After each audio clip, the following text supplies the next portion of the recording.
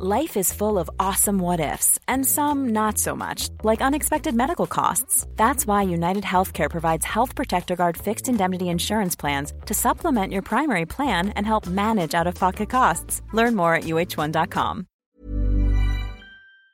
Hi, I'm Danielle Radoichin. Welcome to the last of the My Big Idea podcasts for ASOS, recorded on location at London Fashion Week.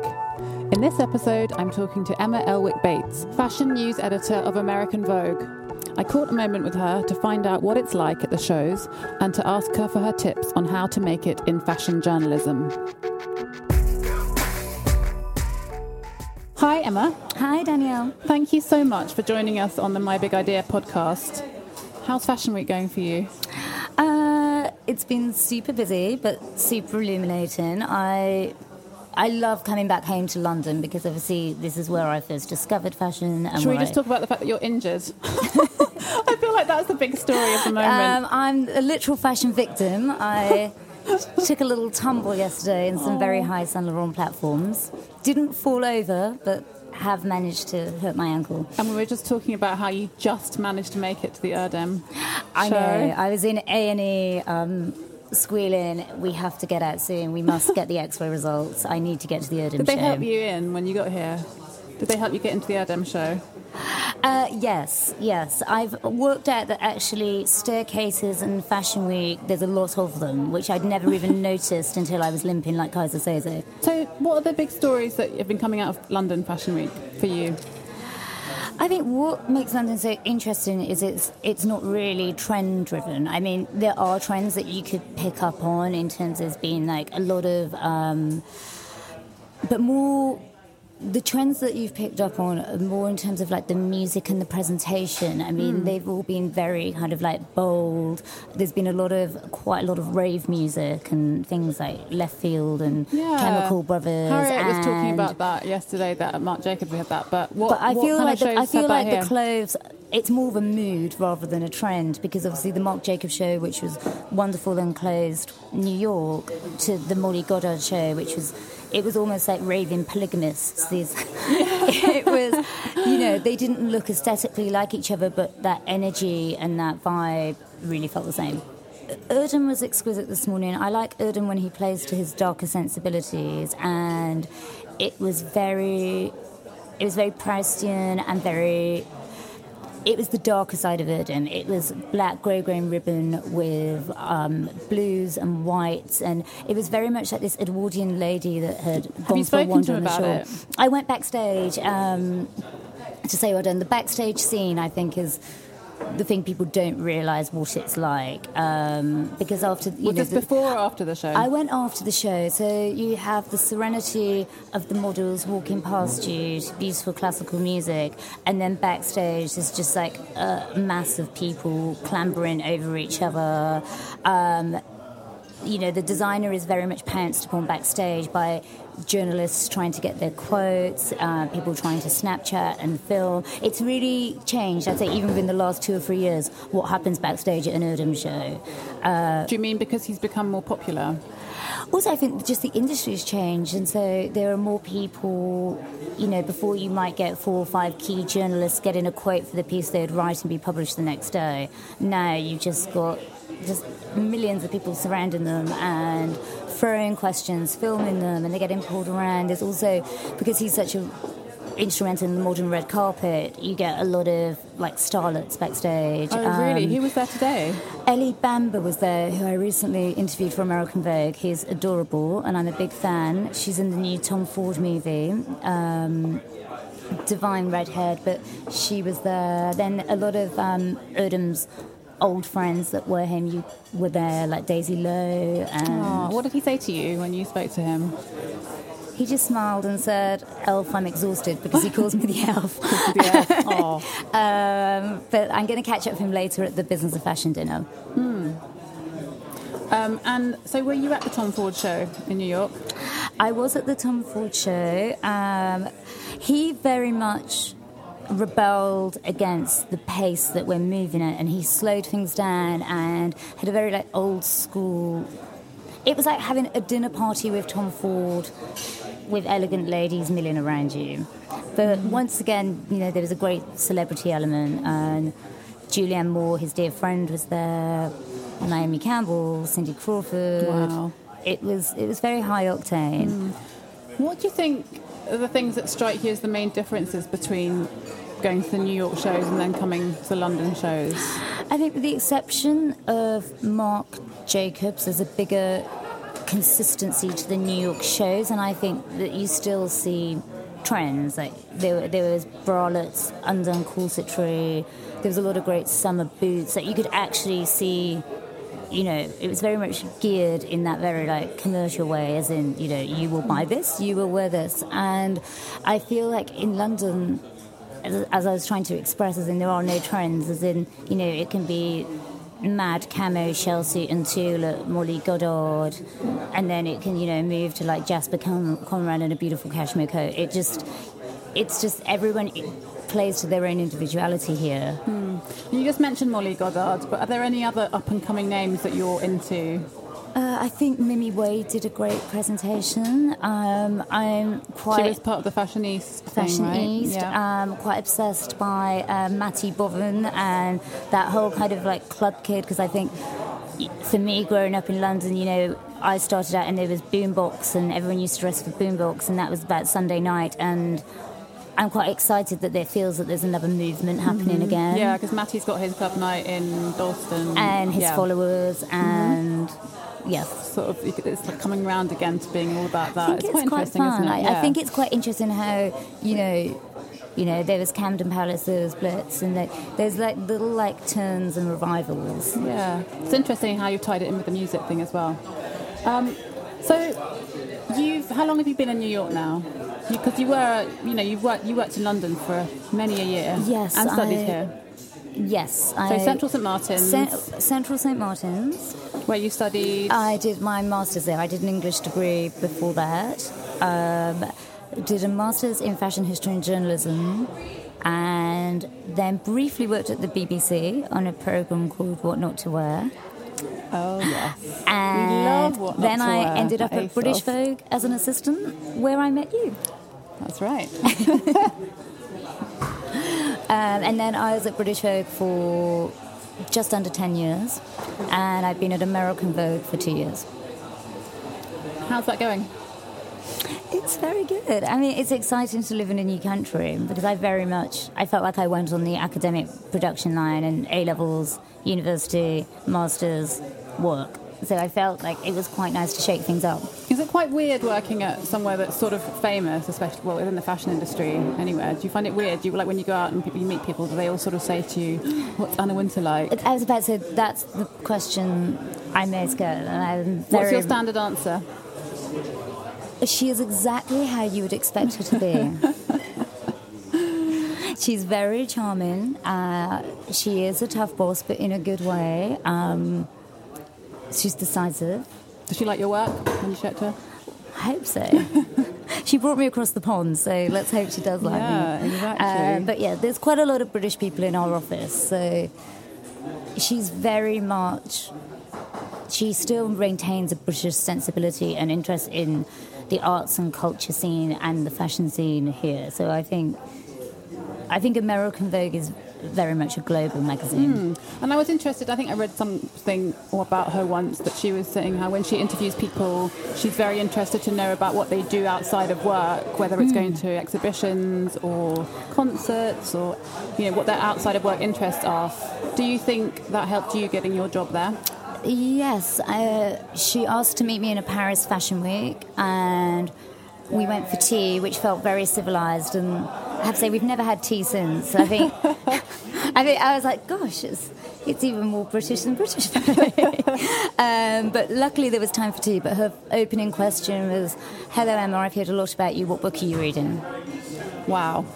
So she immediately, because I think she has that presumption that if you're working for a Vogue, you know your fashion, that's not what she wants. She doesn't want to know who your favourite designers are. She just wants to know more like a rounded picture. But so for someone who is interested in following a similar career path to yours, working in fashion magazines or working in fashion journalism, What's your advice to someone who's just starting out, who's maybe still at college even? I think it's really changed from the time I did it. I did it in a time where it was very much about, work experience placements, which I do think is still important. But I also feel that now watching generations come through, almost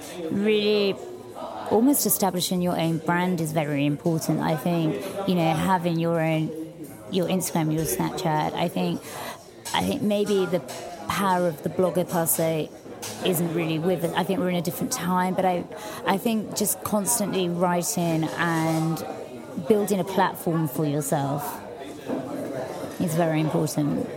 I think that's now quite key to employing anyone, really. I mean, is that what you look employing at when you're an assistant? I'd probably be quite interested to know what their social media presence was, and I don't mean in terms of numbers, just as in how they self-curate. Because I think it speaks volumes about the taste levels, kind of things are you looking interests. For? What kind of things are you looking for on Instagram, for example? I love people on Instagram that have carved their own identity, and whether they've done it through like the aesthetics or the filters or the captions, you can just tell so much about somebody. And in terms of getting that first job interview or that first internship, finding those connections, how do you go about doing that if you don't know anyone? I mean, I literally was just kind of massive consumer of magazines and media and read those mastheads, because the mastheads are there for a reason, and it's very useful. And also addressing and approaching the right people. I think it's not about wanting to be at a certain publication. It's about wanting, I want to write features, target the features person. I think a lot of people make that mistake of just not actually targeting the right person. But as I said, the masthead is an old-fashioned but very simple way to get to the right person. I was interested to know what you think is the actual point of having Fashion Week these days. We've been talking a bit about that with other people on this series so far. I know. I mean, I actually pro fashion show, whether that makes me seem like a designer. I don't think the fashion show format is right for everyone, and I think it's very expensive, and I think certain people are better doing smaller presentations or salon style, so you can actually see the craftsmanship and the work. Do you think the show now is all about spectacle that's just been created to look good on Instagram? Well, you could say that about anything. I mean, it feels like people's weddings are like that at the moment. Everything. Hashtag wedding. Hashtag, that idea of, as I say, creating a spectacle. I think it is, but I think it's important to still give designers that outlet, and I think it's so inspiring for the people there, because, the music, the mood. I do think things like, a star-studded front row is dated. I don't think that's necessary. I don't think everyone should be jumping onto the show now, buy now. I think you should only do that if you've got the business to facilitate that, because I worry that people are feeling the pressure that the bigger brands are doing it. So do you think, see now, buy now is not necessarily right for everyone, but do you think that there's a need to change the schedule so that it isn't a case of clothes that you're seeing in September 2016 won't be available until spring-summer 17? I mean, I don't know. I feel like with a lot of those clothes, they're such big purchases. I don't know many people that would literally see it and immediately click on their phone. But, I was raised not to be an impulse buyer, so it doesn't really work for me. I suppose I meant more in terms of actually changing the scheduling system around so that I think at the moment now would be... we talk about it a lot, and I think, I think there is space to disrupt the system, but I just think for all the buyers and the press and all the people involved, having those kind of set dates, it means that, they can actually plan their lives and existence, where, if you're a buyer for Net-a-Porter or ASOS, whatever you're buying for, it's not physically possible to be Marc Jacobs is showing in January, but 2 weeks later you've got to go and see Amelia Wixit. I don't know. You either would have to get rid of all the shows completely and everyone do showroom appointments, but then people in the outside world wouldn't be able to share it, and it became really insider. And social media has made the fashion show very egalitarian because everyone can watch it and it's live streamed. I don't know. I feel like we're in just a really interesting time when nobody knows the answer. Yeah, it does feel like I think everyone's putting pressure on themselves to find the answer. What's the answer, Emma? I don't know the answer. I'm hands up and being honest. But I think we will see it change and evolve. It's changed so much in the 12 years I've been in the industry. Like, I remember, if you went to the spring summer shows like we're watching now, I'd be watching Versace in Milan, and it would be models in swimsuits with high heels, which just no one shows swimmer on a runway anymore. Yeah, that's just gone. You're more likely to see a fur coat or a parka. Yeah. I guess seasons are dead rather than the runway show. Good point. Yeah. Who is your favourite person to follow on Instagram? I'm slightly odd. I love following hotels. Really? What kind of hotels? Just hotels I've stayed at and enjoyed. I don't know why. That's a very unfashion answer. Or did you want a fashion answer? No. Not at all. I just think it's so telling. Which hotels are we talking about? The Bristol in Paris. Oh, really? What kind of Instagram do they have? I'm going to quickly check it out. Their food, their garden. They have two divine cats called Pharaoh and Cleopatra. And it'll be like the cats in the ballroom. The cats. I don't know. Amazing. Follow the Carlisle. Right, I'm going to go and stalk you on Instagram now. There's something about hotels I love. As I said, fashion people. I like people that, as I said, they've created their own identities. I love Suzanne Collins. I think she's great.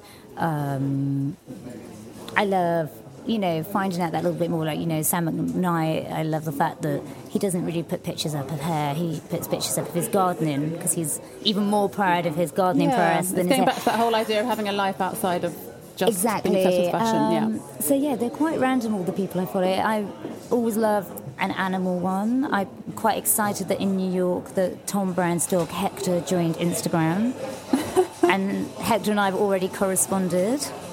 I saw Tom last night and he's like, Hector was so pleased you gave him a shout out. Do you have an Instagram account for your dog?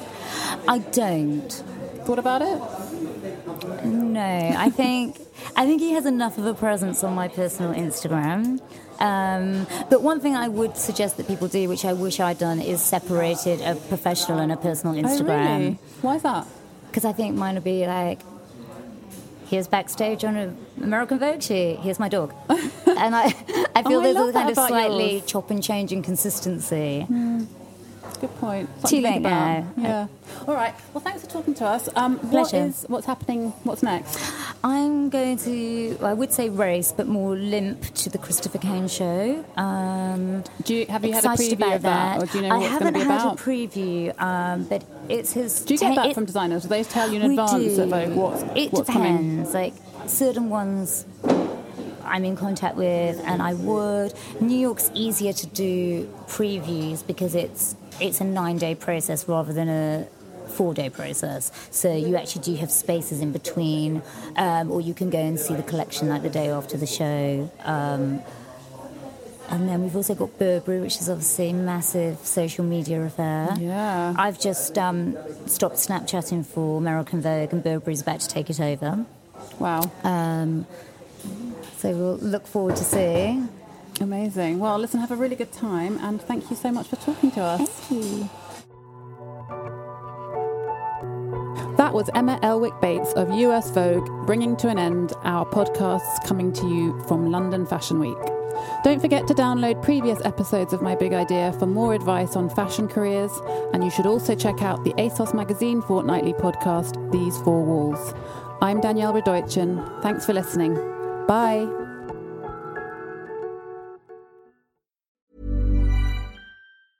Mom deserves the best, and there's no better place to shop for Mother's Day than Whole Foods Market. They're your destination for unbeatable savings, from premium gifts to show-stopping flowers and irresistible desserts. Start by saving 33% with Prime on all body care and candles. Then get a 15-stem bunch of tulips for just $9.99 each with Prime. Round out Mom's menu with festive rosé, irresistible berry chantilly cake, and more special treats. Come celebrate Mother's Day at Whole Foods Market.